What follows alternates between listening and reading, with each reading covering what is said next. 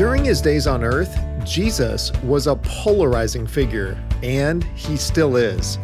Trent Griffith explains the two ways that people can respond to Christ. Can I ask you, what sort of sinner are you? A forgiven sinner or an unforgiven sinner?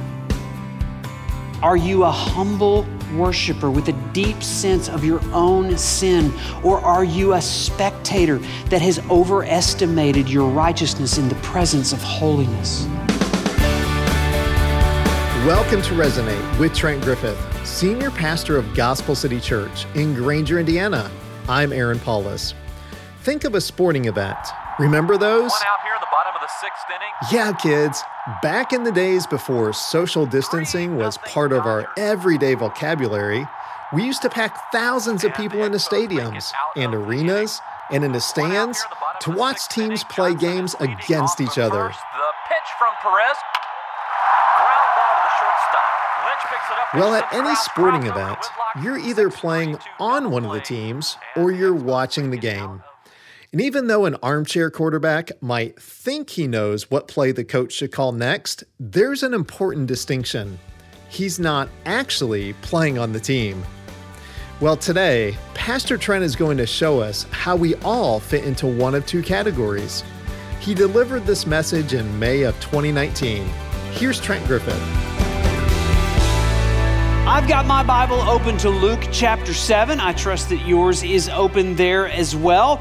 As we march verse by verse through the Gospel of Luke, I so appreciate Stephen Love pinch hitting for me last week, and he just kept going through the Gospel of Luke here. Luke is writing a real letter to a real person, his friend named Theo, that he's asking a question about the identity of Jesus, and Luke is providing the answer.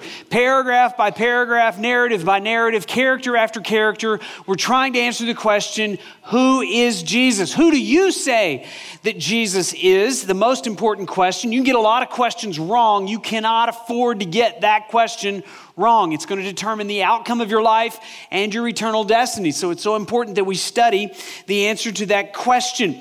Now, as we open up Luke chapter 7 here, Luke is going to introduce us to two characters that have two completely opposite answers to the question, who do you say that I am? Now, not only are we going to find these two characters in this story, these two characters are in this room. As a matter of fact, every person in every seat, by the time we're finished here, is going to be able to identify yourself as either a worshiper or a spectator. Now, if you've been attending Gospel City Church for any time at all, you realize our mission is to make disciples, fully devoted worshipers of Jesus Christ. We are not interested in making spectators. But I don't know about for you, the longer that you know Jesus, the longer that you worship Him, the better answer that you can give to the question, who do you say that I am? The more tempted you can be to drift into being a spectator. Your relationship with Jesus can become comfortable and casual. You can lose the sense of an awareness of actually what Jesus has done for you, and you can slide into a stoic, unemotional, unresponsive response to Jesus. And so it's the temptation for everybody here.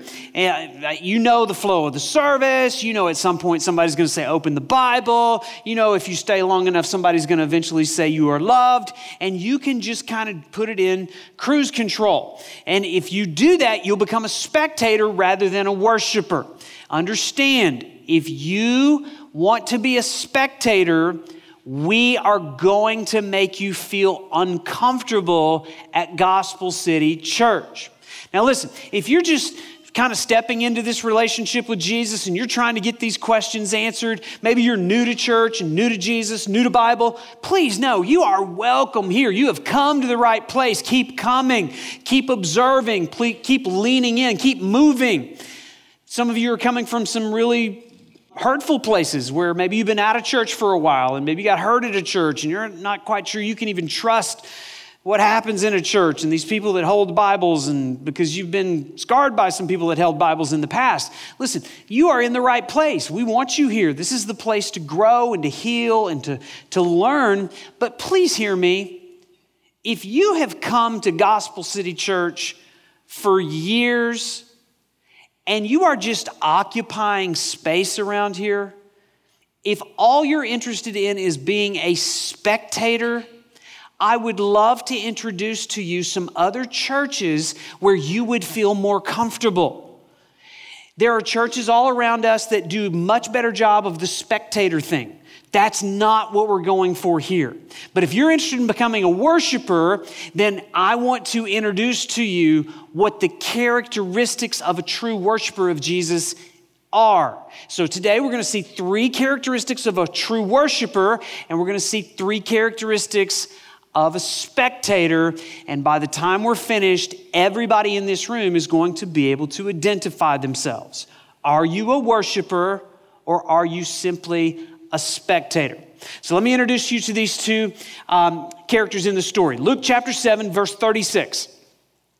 One of the Pharisees asked him to eat with him, and he went into the house of the Pharisee and reclined at table. Here's the first characteristic of a true worshiper. There is a deep humility, and yet that is contrasted by a spectator who only has a surface hospitality.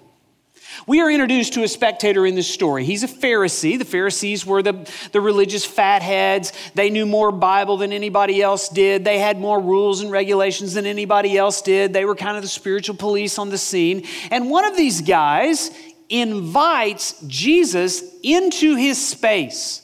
He invites him into his home. He's interested in Jesus. Maybe he's become an admirer of Jesus, a fan of Jesus. Maybe he feels like, I need to get to know this guy. Maybe he wants to have his questions answered, so he goes to Jesus and invites him into his home. There's a certain level of hospitality. That's good, but it's got to go beyond hospitality. Maybe this Pharisee thought by having Jesus in his home, it would bring some level of respectability, or maybe it would bring him some level of interest or curiosity that could be satisfied. He wanted Jesus in his proximity. He just didn't want Jesus with intimacy. And so we've got to be careful not to be simply somebody that welcomes Jesus with hospitality. We've got to go beyond that to a place of deep humility. Now we're going to find out later this guy's name was actually Simon. Don't get confused. Jesus had a disciple named Simon Peter. That's a different guy. Here we have a Pharisee, same name, different guy. And he asked him into his home. Then here's the second character we're introduced to in the story in verse 37. And behold, a woman of the city who was a sinner. Now just stop right there. When you think of the term woman of the city who is a sinner, what do you think her sin was? Now, you can kind of read between the lines there. At the very least, we would be able to say, surely her sin was idolatry. Because we know that that is at the root of every other sin. Below every other sin, there's this root of idolatry where we elevate something else to the place of God in our lives. Whether it's a relationship or a career or money or children or even religion, idolatry is when you give the best of your emotion, the best of your attention, the best of your affection to something other than God. And so in that sense, we are all sinners. And so she certainly had committed the sin of idolatry. But we can kind of speculate a little bit. It's quite possible that she had committed sins of sexuality. It's quite possible she was known in the city.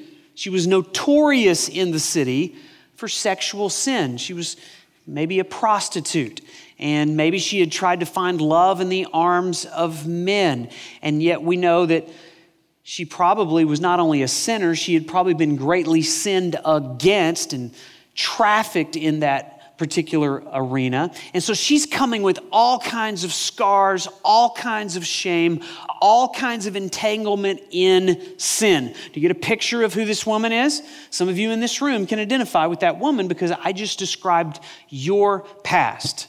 And I want you to notice, this woman doesn't let the sin and the shame and the scars keep her from Jesus. She presses through and boldly, notice what she does, she comes uninvited to the dinner party in Simon's house. Notice it says in verse 37, when she learned that he was reclining at table in the Pharisee's house, she brought an alabaster flask of ointment. Now this alabaster flask, it was a container. Alabaster is a soft stone that could be molded into a container. And inside this container was something described as ointment. It was likely perfume. It had a nice aroma. Why did she bring that so intentionally with her? Understand, this was her most treasured possession. The most costly thing she had. She brought it with her. She had likely used this to make her sin smell better. And she brings this to Jesus.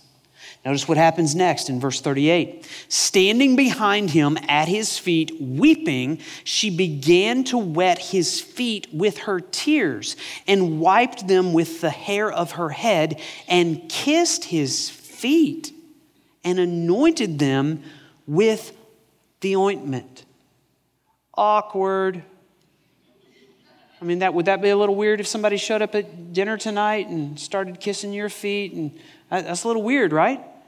It might help you to understand a little better about how dinner was served in this ancient culture. Now, if I invited you over for dinner, I'm going to kind of bring a chair around and I'm going to seat you at a 30-inch table and you're going to scoot up and we're all going to enjoy dinner that's served there on the table. That was not the way dinner was served in this culture. Did you notice the 2 times it said Jesus reclined at table? How many of your children get disciplined if they recline at your table? Right? And slouching over there, sit. What do you tell them? Sit up, sit up, sit up. You're not supposed to act like that. You're supposed to have good posture. Well, in this culture, what it means to recline at table was this. The table was low, maybe 12 inches off the ground. The meal was served down here. So to get to the meal, the way that you ate dinner in that culture is you simply reclined at table the way you did when you were a college student in your dorm and somebody had pizza. You just kind of all laid on the floor and you just dove into it. You talked. And so Jesus was reclining at table and there's another guy here, there's another guy behind him here, and he's eating the way that you would eat in that culture, reclining at table. Well, now you can get a picture of what it means when it said that the woman was standing at his feet. So she walks in uninvited and she stands there and she is overwhelmed with emotion at who she knows she is in the presence of who she knows Jesus is.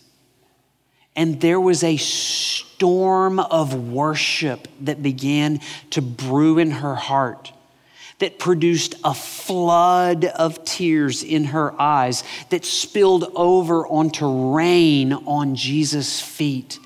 And then she knelt. She got lower in Jesus' presence. And she came, and the Bible says that as her tears fell on his feet, she wanted to wash his feet. Why?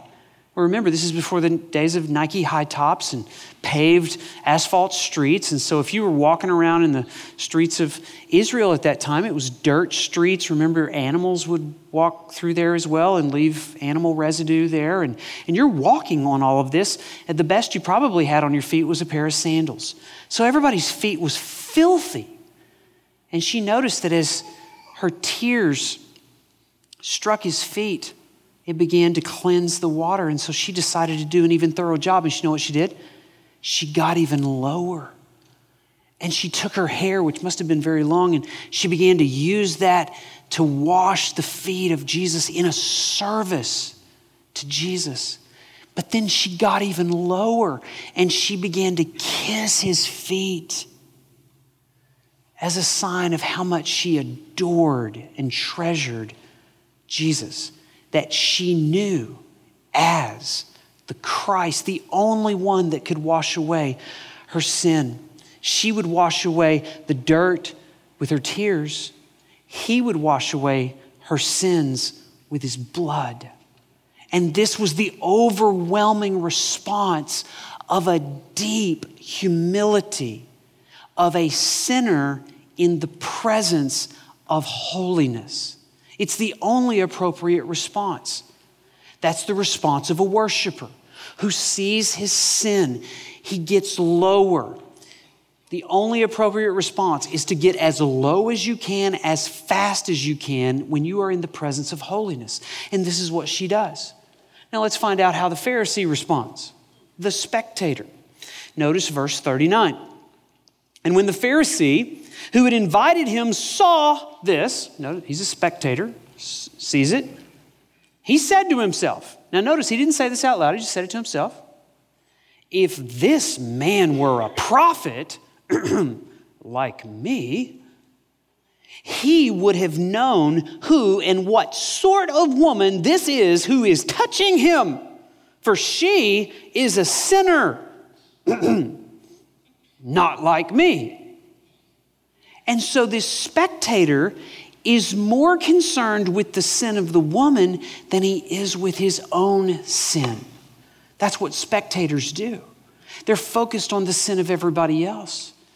And they make the mistake of thinking the sort of people in the world that are different than them. This Pharisee thinks there's only two sorts of people, good and bad.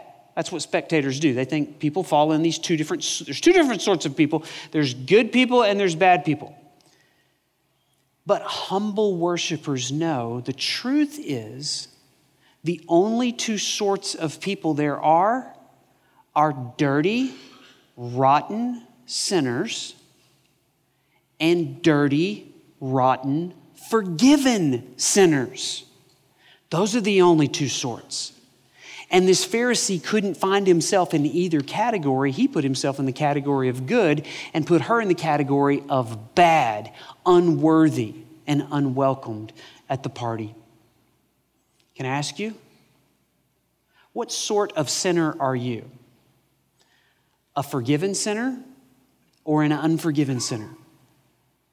Are you a humble worshiper with a deep sense of your own sin? Or are you a spectator that has overestimated your righteousness in the presence of holiness?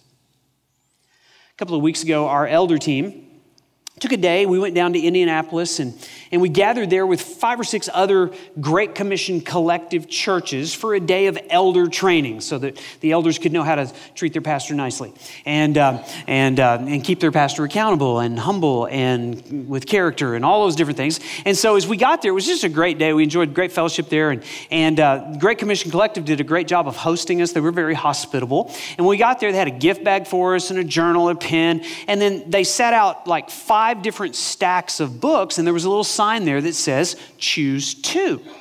So there were books on doctrine, and there were books on leadership, and I was kind of late to the table, and so I got the leftovers. And there was this big stack of books that was left over that the other elders didn't choose, and one of them was this one. It just said, humility. Apparently the elders thought they didn't need that one.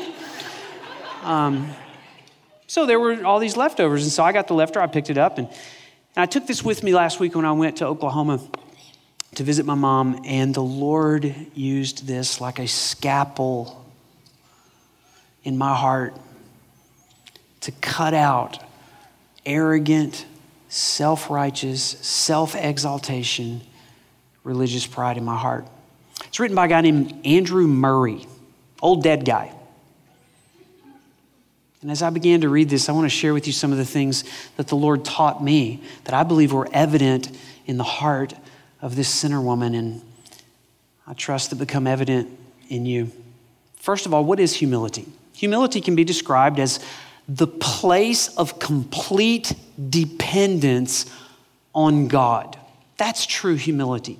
Andrew Murray says this: humility, the place of entire dependence upon God, is from the very nature of things the first duty and the highest virtue of his creatures.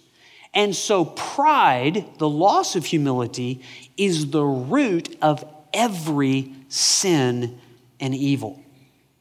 He goes on to say, humility is perfect quietness of heart. How you doing with that? It is to expect nothing. It is to wonder at nothing that is done to me, to feel nothing done against me. It is to be at rest when nobody praises me and when I am blamed or despised. It is to have a blessed home in the Lord where I can go and shut the door and kneel to my Father in secret, am at peace as in a deep sea of calmness when all around and above is trouble. Do you have humility? A complete dependence on God that comes from his internal presence rather than external circumstances being calm. He goes on, here's another thing I learned. Humility is the only appropriate response in the presence of Jesus.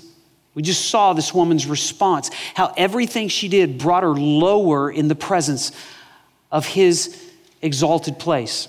Andrew Murray says humility is nothing but the disappearance of self in the vision that God is all. It is the longing of my heart every Sunday in all 4 services, in every seat, that there would be such a view of God as high and exalted and holy that we would forget about ourselves. That is humility. Someone has said that humility is not thinking less of yourself. Humility is thinking of yourself less, because all the space in your head is filled with a view and a vision of who Jesus is. You know the answer to the question, who is this Jesus? Who do you say that I am? And if you fill up that space with who God is, you'll forget about yourself. Humility is our greatest need. Do you long to be blessed by God? Do you long to get God's grace? You want God to answer your prayers? Then notice what Andrew Murray says. Just as water ever seeks the lowest place, so the moment God finds the creature abased and empty, his glory and power flow into, exalt, and bless. You want to be blessed? You want to be exalted by God? You have to get lower in his presence. That's what a worshiper does. Not a spectator, a worshiper. And then finally, humility is a choice that is often resisted. Andrew Murray says, you want to be humble? Here's what you have to do. Accept every humiliation. Look upon every fellow man who tries and vexes you as a means of grace to humble you. Use every opportunity to humble yourself before your fellow man as a help to abide humble before God. I don't know about you, when I face resistance and opposition, my first thought is not, thank you, God, for giving me another instrument to humble myself. And yet it is a gift. Every weakness, every trial, every sickness, every headache, every cough, every child, every parent, every unreasonable boss, every loss of job is an opportunity to respond in humility to get to the place where God can bless you. He says, this is your one duty. Place yourself before God in your utter helplessness. Consent heartily to the fact of your impotence, completely powerless to change the situation. Sink down into your nothingness. And in the spirit of meek and patient, trustful surrender to God. You ever pray for humility? Andrew Murray says this: some men pray for humility, but in his secret heart, he prays more to be kept from the very things that will make him humble. You want to be humble? Embrace the hardship. Embrace the trial. Embrace every tool that God uses you to strip away the illusion that you have anything to offer God. Are you a spectator or are you a worshiper? Jesus, friend of sinners, we have strayed so far away. We cut down people in your name, but the sword was never ours to swing. Jesus, friend of sinners, the truth's become so hard to see. The world is on their way to you, but they're tripping over me.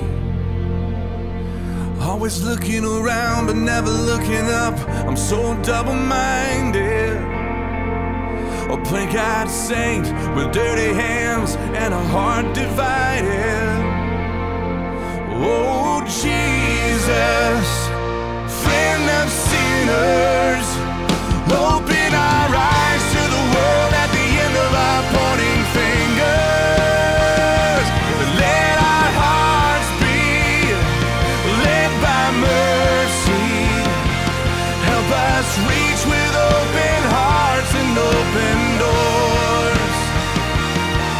Oh, Jesus, friend of sinners, break our hearts for what breaks yours. That definition of humility by Andrew Murray is succinct and powerful. Let's review it. Humility is nothing but the disappearance of self in the vision that God is all. Well, Trent Griffith has been challenging us to think about whether we're true, humble, fully engaged worshipers of Jesus, or merely proud, distant religious spectators. He'll conclude his message next week, right here on Resonate. Trent is a senior pastor of a church in Granger, Indiana, Gospel City Church, and you can live stream a Gospel City service on Sunday mornings at 10 a.m.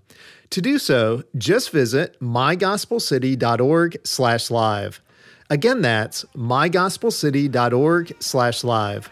Or you can find it on Facebook by searching for Gospel City Church. We'll find out more characteristics of spectators and worshipers next week on Resonate. I hope you'll join us for that. Well, thanks for listening today. I'm Aaron Paulus, and my prayer is that God's word and true worship would resonate in your heart this week. You are good. You are good. And your love endures forever. You are good. You are good. And your love endures forever. You are good. Resonate with Trent Griffith is a ministry of Gospel City Church. Live stream our service at mygospelcity.org/live.